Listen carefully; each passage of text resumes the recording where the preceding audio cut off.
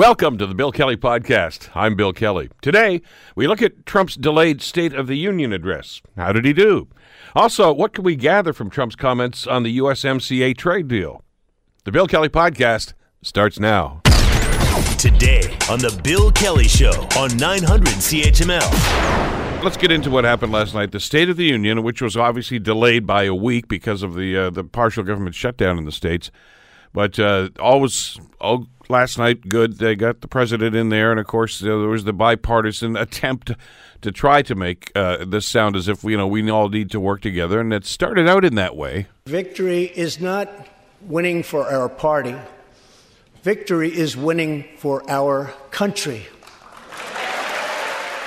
That started off in a very bipartisan, collaborative tone. Kind of strayed a little bit from time to time, though, in his speech. Joining us to assess what was said last night and how it was said, Laura Babcock, president of PowerGroup, joins us here on the Bill Kelly Show. Good morning, Laura. Good morning. First off, I got to ask you right off the bat, I was just looking at a CBS poll that was released this morning. 74% said they liked what they saw from the president last night. Does that surprise you? Not at all. It was a good speech. And people always underestimate Trump's ability to communicate. Now, this was prompter Trump, the Trump that is obviously more controlled, and you need to test his speech and check it against any tweets that he sends out, because sometimes it feels as though people are being gaslit a little bit. We hear one thing and then we see something else, and you're not quite sure what the truth is. But from the delivery perspective, from the content perspective, the way that they leveraged very artfully all of the stories of the people in the room, the way that they tied past war heroes to his call to get out of Afghanistan. And I thought the best line was, "Great countries don't stand endless wars." There was a lot of really powerful moments that seemed to really resonate. There were a couple of darker moments and a couple of unsuccessful moments, which I'm sure we'll get into. But overall, I was not surprised at all by those ratings. And it has a very important impact on 2020. He 100% locked down the evangelicals with his portion on abortion that has never been said in quite that way or as strong in terms ever in a State of the Union, and you could see their reaction immediately. So he has just cemented himself to not have a Republican challenger, at least at this point, and I think that any Democrats running realized as they were sitting there that the 2020 re-election of Donald Trump is not necessarily a fait accompli, and it's also not something that they can take lightly. It's going to be a real fight. Well, and a number of pundits, I think, commented on that even before the speech started last night. And as a matter of fact, Nicole Wallace on MSNBC was saying last night that this is before he even stood up on the podium and said that the State of the Union address is really just a big reality TV show. I mean, it's a television production, really. With guests that are there, introductions that are written, etc. And he says he's right in his element. So she anticipated he was going to do very well last night. Yeah, you recall when he did his first State of the Union, you had famously Van Jones say he became our president or something to that effect, and he got huge backlash from the progressive left in the United States for looking as though one good speech within an environment that is totally staged would be enough to change a perspective on Trump. But here's the thing, is that last night wasn't just about him being able to handle a reality show. It was also about the messages that he sent. He gave his base a lot of gifts. He gave people who are independent pause to think about some of what he was suggesting. And so there was a number of things in there. I think one of the things that will probably not work out as well for him in terms of a legacy from the speech is that he stood in front of a joint session of Congress and essentially threatened them, which has never happened in a State of the Union before, where he said, if these investigations continue, then we won't have legislation. I'm paraphrasing, but basically said to them, you can't investigate me and expect that we're going to get along, which to your point was the opposite of how he started the speech. So there were things in the speech that didn't play well, that won't play well, but in terms of making him look stable and making him look almost affable and gregarious and warm, he's very good at that. He's always been a charming salesperson, and I think last night he re-charmed America. It's a reset point. It might be a reality show, and I love Nicole Wallace. She's as smart as they come. But it is also a reset point if you do it effectively, and I think he just reset himself, possibly out of some really bad poll numbers lately. Okay, but now let's get to that other side, and let's look at it now through the prism of credibility.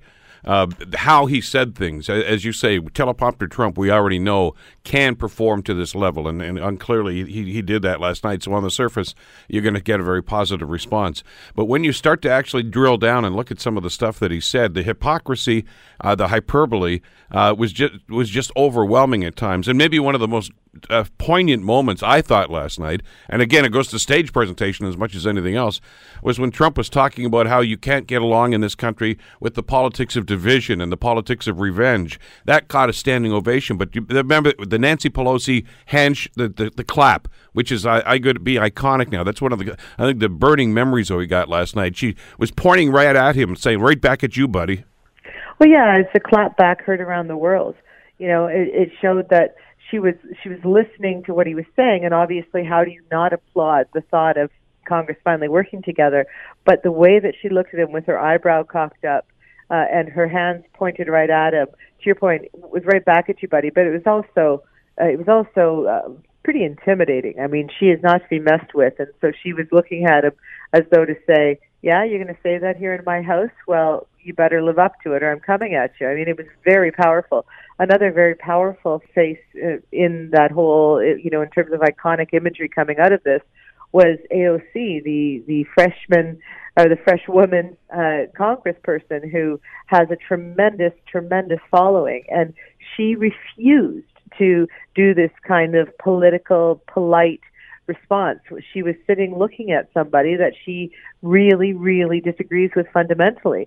And so she might have just been a coffee barista in New York City or wherever a few months ago, but now she's a congressperson with tremendous power. And when she was attacked by Peggy Noonan, of all people, this morning for not, looking warm and gracious, she said, "Why would I? If anything, that would make me a hypocrite." I'm paraphrasing here, but what she's basically saying is she's a new generation of congressional leaders who are sitting there and they have very strong feelings about this president. So even though the stage show might have been good, there were some wonderful moving stories, and he said some nice things, she was not about to give him an inch and to betray herself. And I think that was very powerful. Much like Nancy Pelosi, she was going to say, "Okay, I'll clap to that concept, but you better believe that I'm watching you." So both women showed, I thought, tremendous power in the moment. Interesting camera angle. I mean, obviously 90% of the shot, as we watched the thing last night on television, is the direct shot right on where you see Trump. But behind him is Mike Pence, and over his left shoulder is Nancy Pelosi. And you couldn't have had a better situation, I guess, for Pelosi in that situation, Laura, because you could see her reaction to everything he said. Like you say, the cocked eyebrows, the incredulous look, like here we go again when he started going on about the wall. And it was almost like point and counterpoint all in the same camera shot. It was. And so, we make fun of Mike Pence for the elf on the shelf moment when he was with Pelosi and Schumer and in the Oval Office and Trump, and he didn't move. And there was nothing. He has mastered the art of sort of expressionless staring into the distance and clapping on cue. So there's nothing interesting to see there. And it was really telling that when Trump brought up his big line about unity, and he turned to Pelosi to see what she thought, and that's when she gave him the eyebrow and the clap back, because he has this real sense of it's not that she maybe dominates him, but she certainly has his attention, and she certainly balances up against his power, as she should, as the leader, the Speaker of the House. It is supposed to be an equal branch of government, and she has checked him like nobody else has. And the fact that she was standing up there the second time as a woman leading the Speaker of the House, she is the most powerful woman on earth right now, if you look at it in terms of him being the most powerful person, and that she is able to check his power. So I think all of us were watching. We're just mesmerized by what she looked at, how she looked at him, when she looked at him, and people will be parsing that for days. Well, and again, the facial expressions that you saw from Nancy Pelosi last night, I think, underscored how a lot of people thought the speech was going, and some of the hypocrisy there. I mean, here's Donald Trump talking about the politics of division, and you look at some of the tweets he sent out about people like Nancy Pelosi and Chuck Schumer and so many others, and his idea of collaboration, to use I'm doing air quotes here. His idea of collaboration is my way or no way. If I don't get the money for the wall, then there's no negotiation. There's going to be another shutdown. Well, and you could see that looking in Schumer's face through the course of the evening, and certainly Pelosi's and others. Like, hey, you know what? Start talking the talk, walk the walk too. Then. So all presidents use hypocrisy. All politicians especially when they wax poetic or when they stand in the grand chambers and they act like everything is hunky-dory and America's all united. That's often not what's going on behind the scenes. Trump is no different. He's just way, way, way more obvious and over the top and communicates constantly and has given us a Twitter feed into his brain, which we've never had access to before with the president. So those moments really stand out. But there were others. When he was talking about abortion and late-term abortion, and how much you have to respect the life of these beautiful children. Okay, that good point. The evangelicals loved it. And also, though, there are children right now who are in cages that he's separated and reporting out that said that their policy of separating families at the border was meant to cause trauma. So I mean, that's a giant level of hypocrisy right there that we're looking at. So there were a number of things that he was talking about and he was doing during the speech that made you just feel, I mean, there was one where he talked about sexual assaults and how these poor asylum seekers coming up, these women were getting sexually assaulted. And this is the man who famously bragged about sexually assaulting women because he could. So there was so much of that, Bill, and I don't want us to become a nerd to it, just because some other presidents have some hypocrisy. With Trump, it is absolutely off the charts. And he's also charming, and people kind of let that pass by because they like some of these other things that he says, and because they generally like to see somebody who's good at sales. And he came back. He came back to one of his, the classic talking points is, first of all, there's a flood of people going over the border. We know that's not true. Those numbers have dwindled over the last 5 years. Most people go in through the usual points of entry and simply don't renew their visas. That's where most of the illegal immigration is coming from in situations like this. Most of the drugs come in through the ports of entry, but he's creating this aura that it's all happening right here on the border, which is why you have to do something. And the people that are going to come across the border are going to rape your women and steal your jobs. And we know statistically, for instance, that that's just not true. That immigration populations, immigrants, actually have a lower crime rate than the general population do. But it's almost as if he and his group, his core audience, say, don't confuse me with the facts. This is what I want to believe. Well, absolutely. And actually, Joy Reid said last night, I believe it was, that it's essentially the brown scare. She labeled it as that, this fear that brown people are going to take jobs and hurt your families. And he's never used those exact words, but that's sort of what all of this has been about, between the Muslim travel ban and the border. And it's about saying to his base, white Americans who fear that too much change is coming, demographic shifts are coming, globalization's coming, technological reboots of all the industries are coming, jobs are changing. I mean, there's a lot of fear there, and he's always stoked it, and he's very good at that, and he'll say whatever it takes. And it takes people to say, hey, that's not true. But may I say, where he also, one of the, if we're looking for the axis of evil line in this speech, or if we're looking for that one State of the Union line that's going to resonate and stick, it's the one where he said an economic miracle, because not only by using the term miracle is he appealing to the evangelicals, but he's tying it into the economy. He's taking credit for things that have not been miraculous. There is no miracle, and in fact, things that are working well in the economy are partly due to what Barack Obama set in motion, and some of his tax cuts are actually going to have a deleterious effect on the economy and probably promote recession. So there was a lot of white lies going on around the economy, but that one line of an economic miracle is something they're going to ride all the way to 2020. And I think a lot of the Republicans out there who have been holding on to Trump, gritting their teeth, are going to look at that and go, okay, he's talking about the economy. We can work with that, even though they might not want to work with the whole racist border wall nonsense. Except that that's yesterday. Today is today. They're going to get back to Congress, and there's a deadline coming up. And I've got the uneasy feeling it's going to be same old, same old. The euphoria of the positive ratings he got last night, I think, are going to fade pretty quickly once he gets back on Twitter. Well, if he ends up doing a shutdown, they will. If it ends up that he says, I didn't get my wall, and therefore it's not going to happen. I mean, look at just yesterday, leading up to the State of the Union. He said, if we don't get money for the wall, we'll have a human wall. There's still the specter of a national emergency. And imagine if he declares a national emergency over a made-up crisis. What would prevent Kamala Harris or any other potential future president from saying, mass shooting, guns are a national emergency, let's take them, or anything else, right? Or anything, climate is a national emergency. We're going to change no more coal sector. I mean, there's all kinds of different possible things that can happen, and which is interesting to watch, Bill, is Mitch McConnell. Because he's an institutionalist and he understands the risk of setting off this idea of using a national emergency for total partisanship and what that could mean if they don't retain power. So I think he'll be doing some pushback to that. So there's just really big stakes coming up the next week and a half. And you're right, these ratings might be good for the short term, and he'll take his victory laps and he'll enjoy it. But if he shuts down government again, or if he declares a national emergency and sets in motion something that they're going to regret for years, I think that his numbers will go back down to the historically lows that they've been for any president, which is the high 30s. Laura Babcock, president of PowerGroup. As always, Laura, thanks so much for this today. My pleasure, Bill. Be safe. You betcha. You're listening to the Bill Kelly Show podcast on 900 CHML. The pundits and observers down in Washington and right around the world, I guess, really, were anticipating the State of the Union address last night for a couple of different reasons. First of all, of course, because of the partial shutdown that took over a month now to finally get resolved, and plummeting popularity ratings for the president. Some people were saying, well, this has got to be a speech he's got to make do well. It's got to be a comeback speech for him. Others were worried about credibility issues and the way that he has been handling issues like the wall and the shutdown and things of this nature. So a lot was on the line last night. So how does the speech rank among other president's speeches? Joining us to talk about this is Aaron Kall, who is the director of debate at the University of Michigan and editor and co-author of Debating the Donald. First of all, Aaron, thank you so much for the time. Good to have you with us today.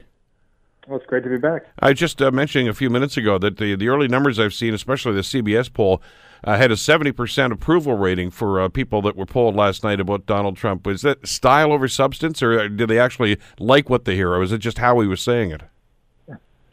Well, I'm always a little skeptical of, kind of those immediate push polls. One thing being that most of the time the fans of the president giving the address are more likely to tune in than not. But even if that early data is correct, that's better than last year, the early polls that were a little bit lower. So we'll have to wait a few more days or weeks to see if the kind of excitement from one night translates into a trend or something marked. But I think that the speech was somewhere in between, the other four major ones that he's done.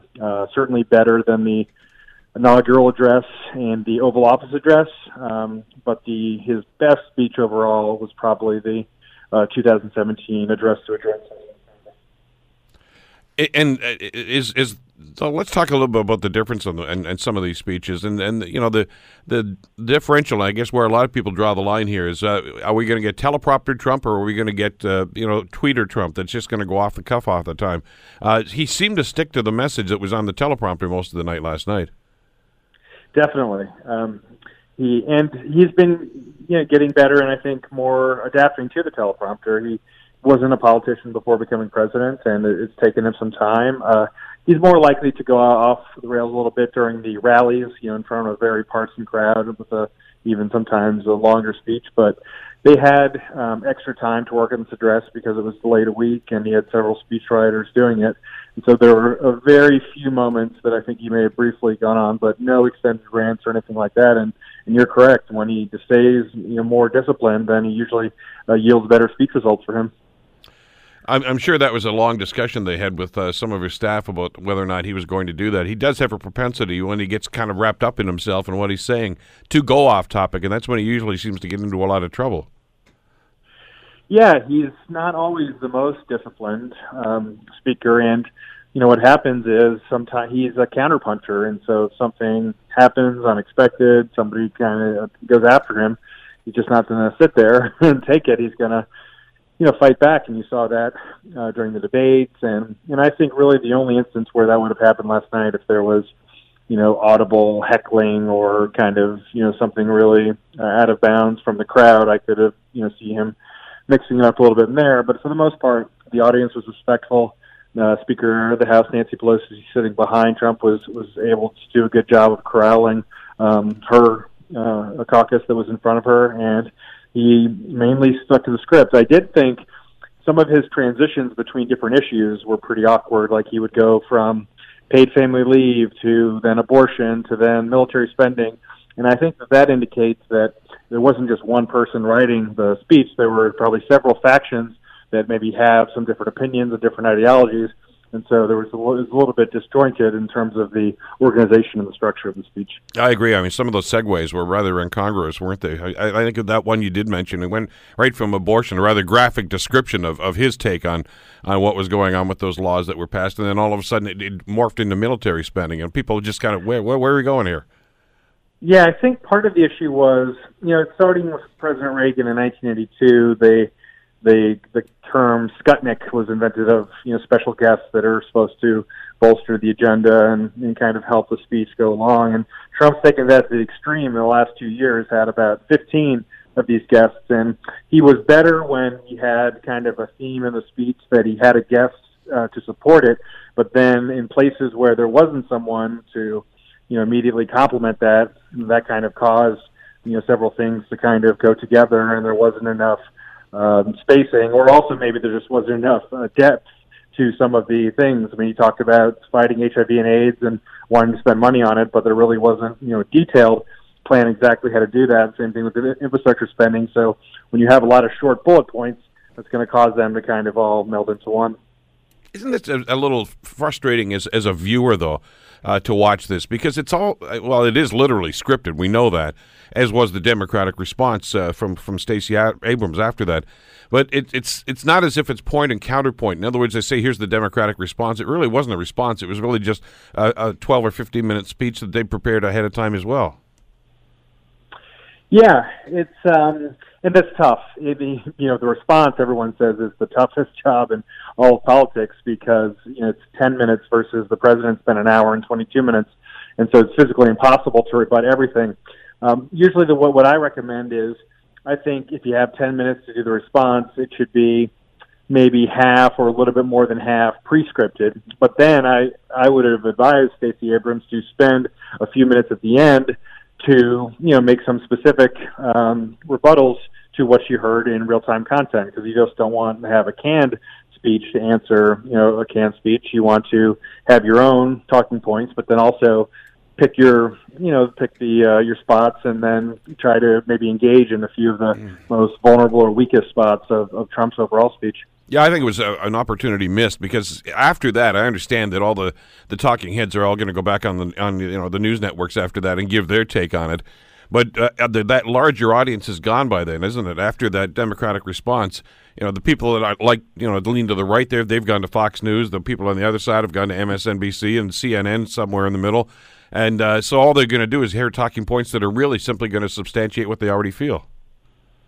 Exactly, and that's another kind of criticism I have in general of some of these President Trump's State of the Union addresses. I feel that they're too long. There's so many choices that viewers have today, and multitasking and busy lives and schedules, and to expect a viewer to stay an hour and 20 and then another 10 or so minutes is just not realistic. And President Reagan was masterful at giving addresses like this that lasted for about 30, 40 minutes, which I think is a more ideal time frame to expect someone to commit to something like this. But, when you double that or exceed that, it's likely that the viewers are going to turn out maybe somewhere in the middle of the speech as opposed to sticking around for the whole thing. And then, as you mentioned, it's the ratings for the speech itself could be 45 to 50 million, but the ratings for the response could be even less than 1 million. So there's a big disparity there, and that's why it's always the advantage with the bully pulpit of the presidency. What do you think about the choice of Stacey Abrams to do the Democratic response? She doesn't technically hold office right now. Not a high-profile member, although during the midterm elections, obviously, she was in the news an awful lot because of the near election that she had as governor of Georgia. But I'm sure there are others that would have loved to have been in front of that screen for 12, 15 minutes. I got about 25 of them, I guess, that want to run for president. Yeah, it's tough. It's it's a very difficult speech in general, and there have been several that have kind of dug their political graveyards by not doing very well. Bobby Jindal, Marco Rubio received a lot of criticism even last year, Joe Kennedy. And so it's tough. It's obviously a great opportunity, but the stakes are really high, and there's been a lot of errors and disappointments and viral memes, and so it's tough. I don't think you could have had any of those that are likely or currently declared running for president, because those that have to determine who it is don't want to pick between them and show favoritism or pick sides. The way that they pick it is that Nancy Pelosi and Chuck Schumer get together and basically alternate every year who gets to determine it. Last year was someone from the House, this year it's from the Senate. I thought it was a good choice overall. I think that Stacey Abrams obviously lost, got some criticism for not conceding immediately, but she made that race in Georgia for the gubernatorial race much closer than anybody thought, and really increased turnout amongst her base.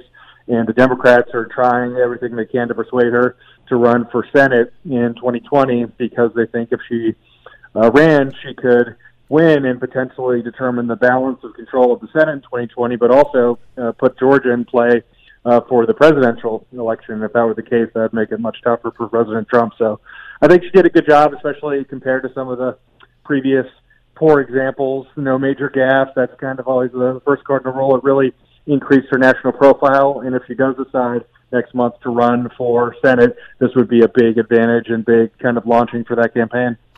She did refer to that, though, her reticence to actually admit defeat in that election. And of course, one of the subtexts of that whole story was voter suppression that was being alleged by the guy that ended up winning the whole thing. But she did touch on that, and I thought it was kind of a intricate line that she came up with there, saying that democracy should be where voters select their politicians, not where politicians pick their voters. Which was obviously something, I guess, that just another little shot at what happened in the Georgia election. But they certainly take that advantage, don't they, to get their political point across? Yeah, well, I think for her, she had received a lot of criticism, for not immediately conceding, taking a long time to do so. There were obviously some very hard feelings left from that race, and she thought that she wasn't given a fair shake, and that if everyone who wanted to vote could have, that maybe she would have won in a narrow race. And so I think that was something she used this major platform opportunity she had to kind of clean that up. And if she does decide to run for the Senate, that's at least try to blunt a criticism that has kind of been made of her, that she's a sore loser and probably never totally erase it, especially from the more partisans. But thought it was at least smart to try to address that, given that would be one of her vulnerabilities going forward if she runs. Aaron, back to substance, if we could, for just a second, because the fact checkers wrote, of course, right after the speech, about some of the things that Trump included in the State of the Union address, and saying, well, that's just not true, that's not true, that's half true, and on it goes. Are we becoming numb to that? Do we just expect that there's going to be a substantial part of his stuff that's going to be of that ilk, that's just not going to be factual? Yeah, I mean, especially with President Trump. I mean, the Washington Post and others, PolitiFact, have these fact-checking things, and they've documented in 2 years of office thousands of them, and so at some point you kind of become numb. And also, certainly the supporters of those who are fact-checked kind of just, believe it's fake news or don't think there's an agenda of the people doing it. So you're really never going to convince them. There's always a great line with some of those things. Obviously, in a prepared speech like this, you want to present yourself in the best manner, and sometimes you may, shade the truth, but not to kind of be a total outright lie. And also, during the speech, the speech is unfiltered. People stick around for part of the speech, the whole speech, but when the speech concludes, most of the people aren't sticking around for the fact-checking. The fact-checking is not happening in real time, so they, just like the Stacey Abrams speech, it gets a much smaller audience. And so people in during the speech think the president did a good job, and because he's the president, are willing to kind of believe him and give him slack. It's nice to have the fact-checking in the end. It's not kind of reaching a lot of people that saw the speech, and so it won't change their opinion of what they saw originally. There's one element. I got the sense in the last maybe third of the speech that Trump was really trying to play to his base. That's when he got into the issue of abortion and the border wall and the alleged crime by people that are there illegally, etc. But he also made a statement that I thought kind of came out of left field, where he just said, America will never become a socialist country, and everybody started to jump up and down. I thought, obviously, given the political turmoil that's going on in South America right now, I can understand why that's in the news. But it's almost as if he's defining exactly where he's going to be and where the Republican Party is going to be, and it's going to be to the far right, and anybody who isn't with them is going to be labeled as a socialist. Yeah, I mean, kind of socialist is becoming a buzzword in American politics, especially with the far left, the Democratic Party. Put people like Bernie Sanders and Ocasio-Cortez, almost in some ways embrace that or don't mind that label, but it has a negative connotation still in the United States, and so I think they kind of like to use that as a buzzword and have it be a synonym for someone that wants to have totally government-imposed health care or,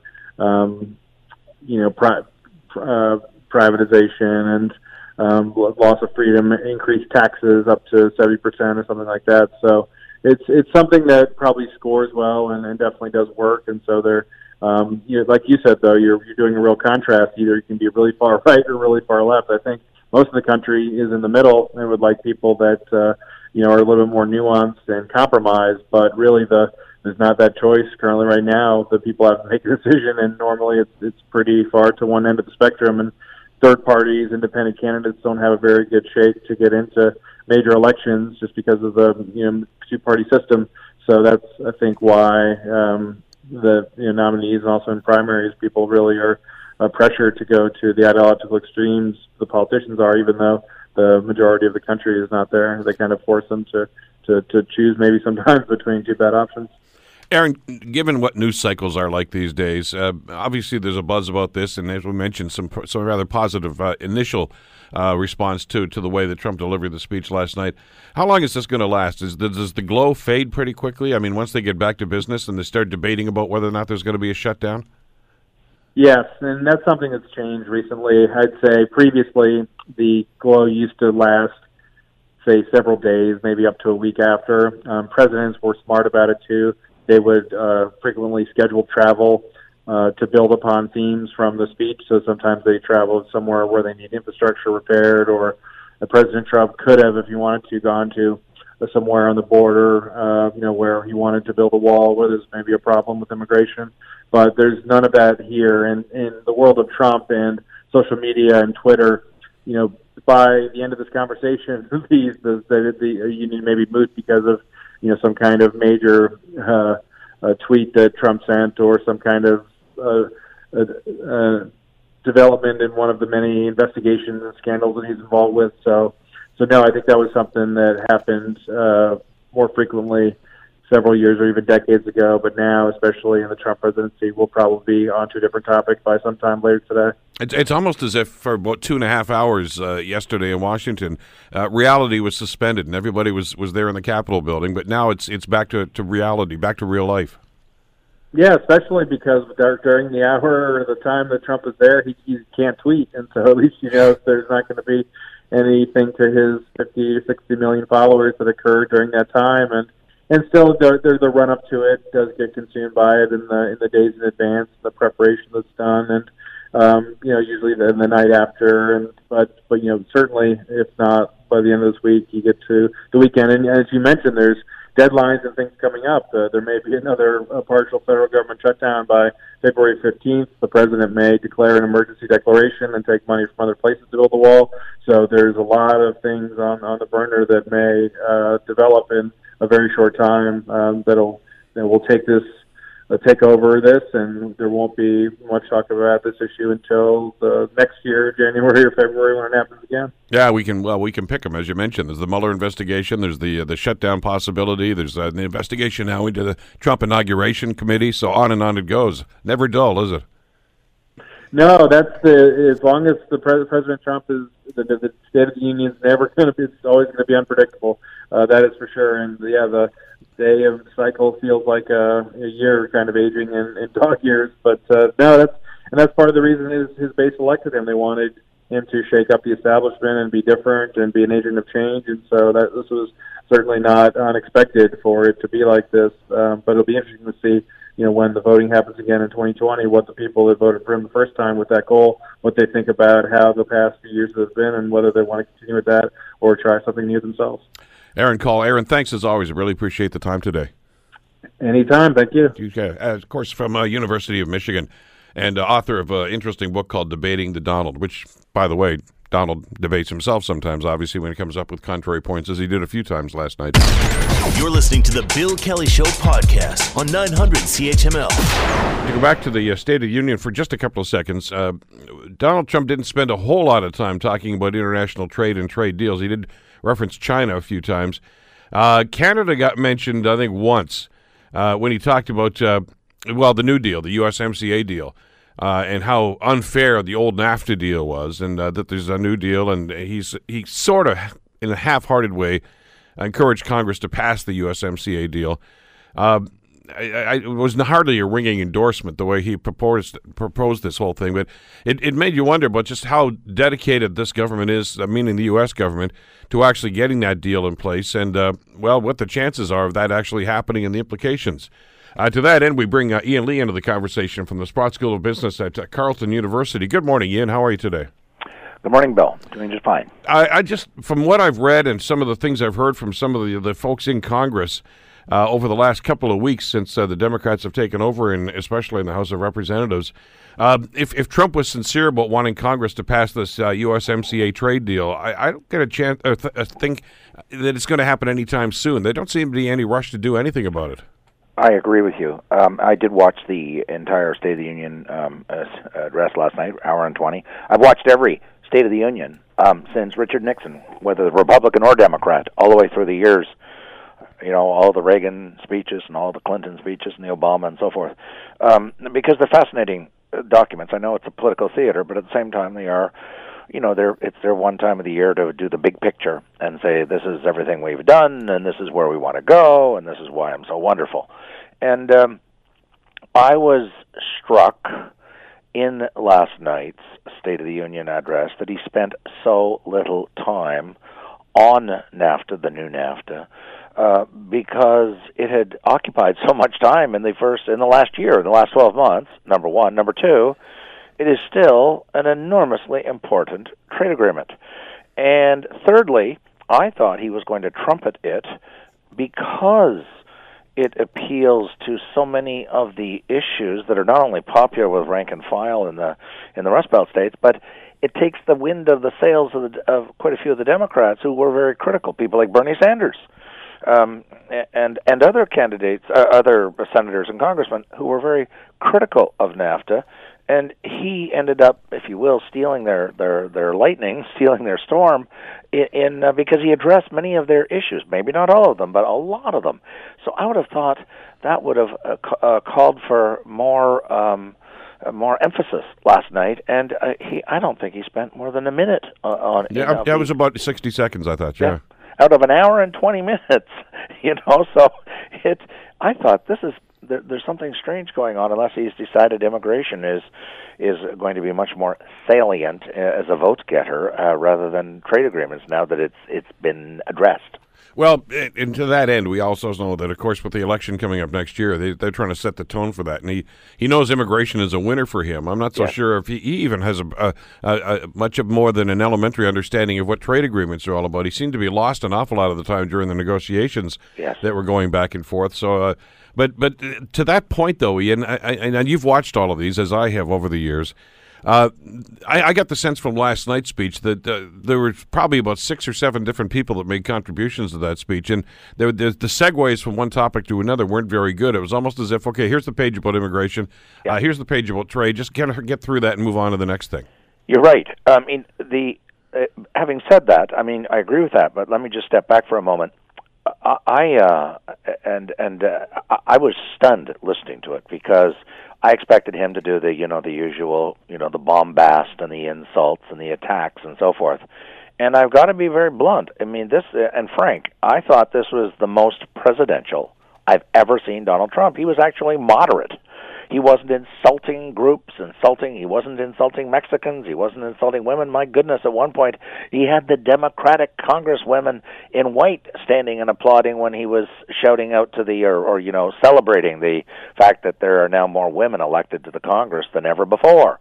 And so, now, having said that, he was coming across as very moderate, very conciliatory, but at the same time, he was sugarcoating a little bit, but not dropping the really edgy stuff, the really controversial stuff, specifically, of course, the wall and reforms to immigration. So I thought it was a very clever speech. I mean, I think if he had been talking like this for the past 2.5 years, he would not be in the hot water he is with so many different people, because I've long argued it isn't so much his policies that bother people, that get people really, really, really angry. It's his demeanor, it's his language, it's his rhetoric, in insulting Muslims and women and Mexicans and Latin Americans. And I thought if he had talked like he did last night in a much more moderate, calm, centrist, presidential way, he probably would not be mired at 35% support in the polls, and he probably wouldn't have as many enemies. But that's teleprompter Trump, and we don't get to see him very often. You're absolutely right. He was scripted last night. Yeah. You're right. There were maybe 6 or 7. This speech was written by speechwriters. I mean, every State of the Union address is, because it's so long. And he was reading it off the teleprompter. You're absolutely right. And I've actually read, not about this one, but I read by former speechwriters about the process that's involved, and apparently it's really something. They start writing it 4 months before, and they consult with people in every government agency that's mentioned in the speech, and they fact check it up and down and left and right, and so it's a major production. And so I thought it was very well written in the sense of each discrete subject. But you're right, the segue, as they shifted from one theme or one policy topic to another, was rather abrupt. It was rather choppy. And but within that conversation, when he talked about immigration, he said, Americans support immigration. They support illegal immigration, not illegal immigration. And I thought that he was doing. I thought he was the most effective last night that I've ever seen Donald Trump. And I'm not saying this to be a cheerleader for Donald Trump. I'm not. I strongly disagree with many of the things he said. But just being an analyst and looking at it analytically, I thought that he was far more effective because there was no bombast last night. All of that, the cheap shots were gone overwhelmingly.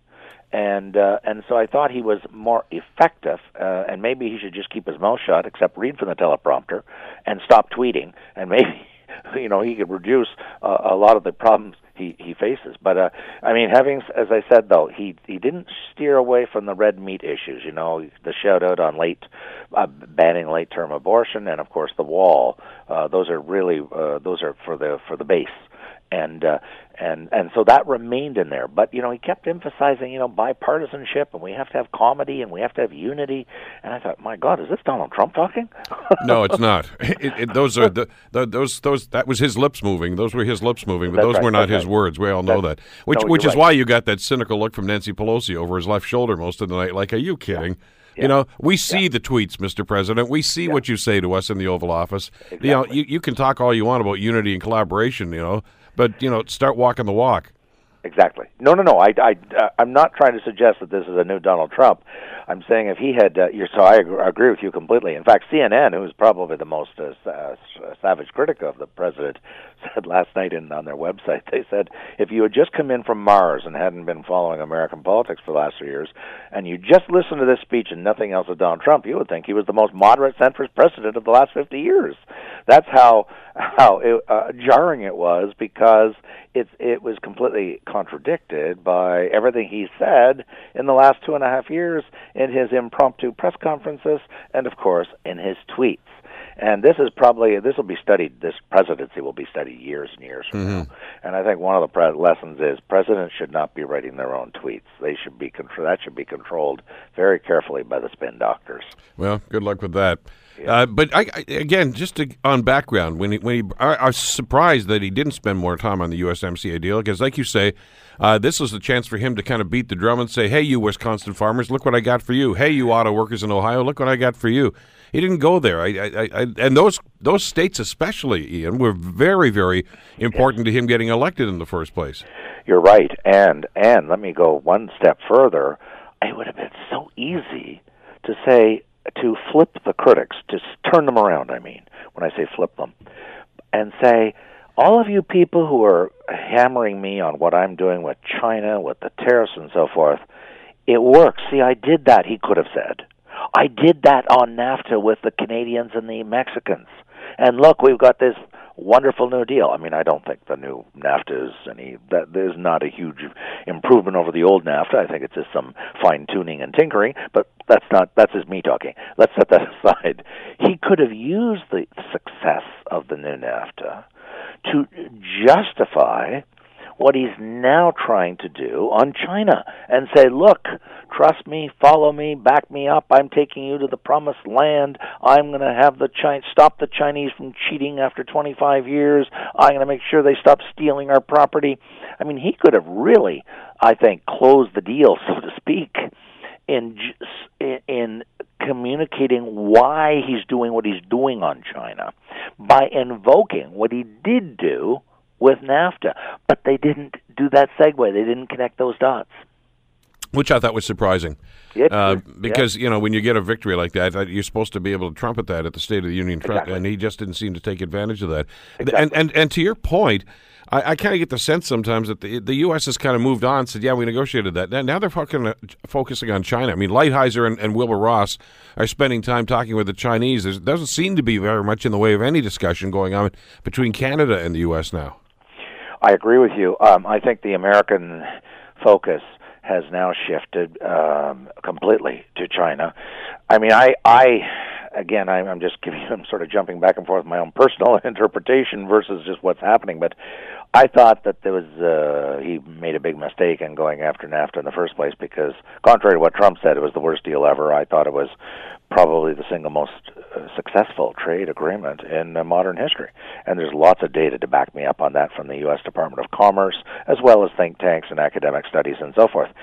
By contrast, what's been going on since China opened up to the world after Deng Xiaoping obtained power in 1993, and that's when China really did open up and turn to basically, sometimes it's been called Chinese communist capitalism.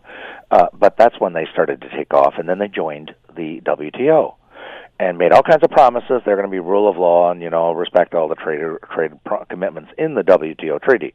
Of course, they didn't. And they've been cheating on a whole series of dimensions. On currency they were cheating, and wages, suppressing wages, and subsidizing state-owned enterprises, and stealing intellectual property. And so the big threat to the United States in trade was never Canada or Mexico. It was always this very unbalanced relationship with China. And it's not just Trump saying that. I mean, the Europeans have been saying that, although much more quietly, for a long time. And so I thought he made a big mistake in not going after China earlier, because they're the two largest economies in the world. And China really is cheating. Canada was not cheating. Mexico was not cheating. And so maybe this is a belated recognition, the fact that he talked so little about NAFTA last night, and maybe this is a belated recognition that, that they were going down the wrong rabbit hole. Or that he's just lost interest in it. Or that too. It could be just, we don't get very much attention down there. I travel a lot of the States over my lifetime, and I read the local papers when I'm in the local city. I'm visiting with San Diego, New Orleans, San Francisco, whatever. And I assure you, you can read the paper from front to back for 5 or 10 or 20 days, and you'll be hard-pressed to find the word Canada or Canadian ever appear. They just don't talk about it. No, I know, and now you've got the Premier and the Economic Development Minister here in Ontario saying, we've got to get back to the table and get rid of these tariffs. And the Americans have said, yeah, whatever. Exactly. We'll call you when we're ready to talk. What grabs American attention, of course, is you can be a small country. It's not that people say it's because Canada's small. Nonsense. There's very small countries Cuba, Libya, when Gaddafi was in power. You can be a small country, but if you're a threat to the United States, that gets their attention really, really quickly. And so if you are a threat to them, or you are perceived to be a threat to them, the southern border is very dangerous, all those dangerous Mexicans, then you will get their attention. But we're not a threat, and they know that. And, the odd person can pop up and say, oh, there's people sneaking across the Canadian border into the States. But most Americans know that's a load of nonsense. There's no threat from Canadians. The only threat is, I suppose, reindeer or moose invading them or something, something. I'm being silly now. But that's my point. Canadians drive across in a very orderly fashion across the border and line up at the border points, either in the airport or on the road with their car. And I'm saying that because I've crossed both ways many, many, many times. And we're all very polite and, the whole 9 yards. There's no threat from I was actually stopped. Quick story, Bill. I was driving along upstate New York, right along the St. Lawrence River. Ottawa is 45 minutes from Ogdensburg, New York, and the bridge from Prescott over. So I'm driving along Highway 37, and a border control car was there. And they stopped me for just doing a random check. And then I said, after I showed them my license and ownership, and I carried my passport, and I said, by the way, and I was being convincing with them, so I didn't want them to beat me up or anything, but I said, we come over legally, all of us. We go through the border with our passport. You have nothing to worry about us. And I don't think he appreciated it that much. He said, well, we've got to worry about these risks, and there's no risks. Canadians we just don't cross that border into the States. We cross the border, but we do it legally through the airport or driving across at a port of entry. So they're not. So they have a problem with illegal immigration, but it's not as. I don't think it's as substantial as he has been, or as great a threat as he has been arguing. No, I don't think so either. Ian, thanks as always. Great talking with you again today. My pleasure, Bill. Thank you. Take care. Ian Lee from the Sprott School of Business. The Bill Kelly Show, weekdays from 9 to noon on 900 CHML. The Bill Kelly Podcast is available on Apple Podcast, Google Podcast, or wherever you get your podcasts from. You can also listen to The Bill Kelly Show weekdays from 9 till noon on 900 CHML. I'm Bill Kelly. Thanks again for listening. And don't forget to subscribe to the podcast. It's free, so you never miss an episode. And make sure that you rate and review.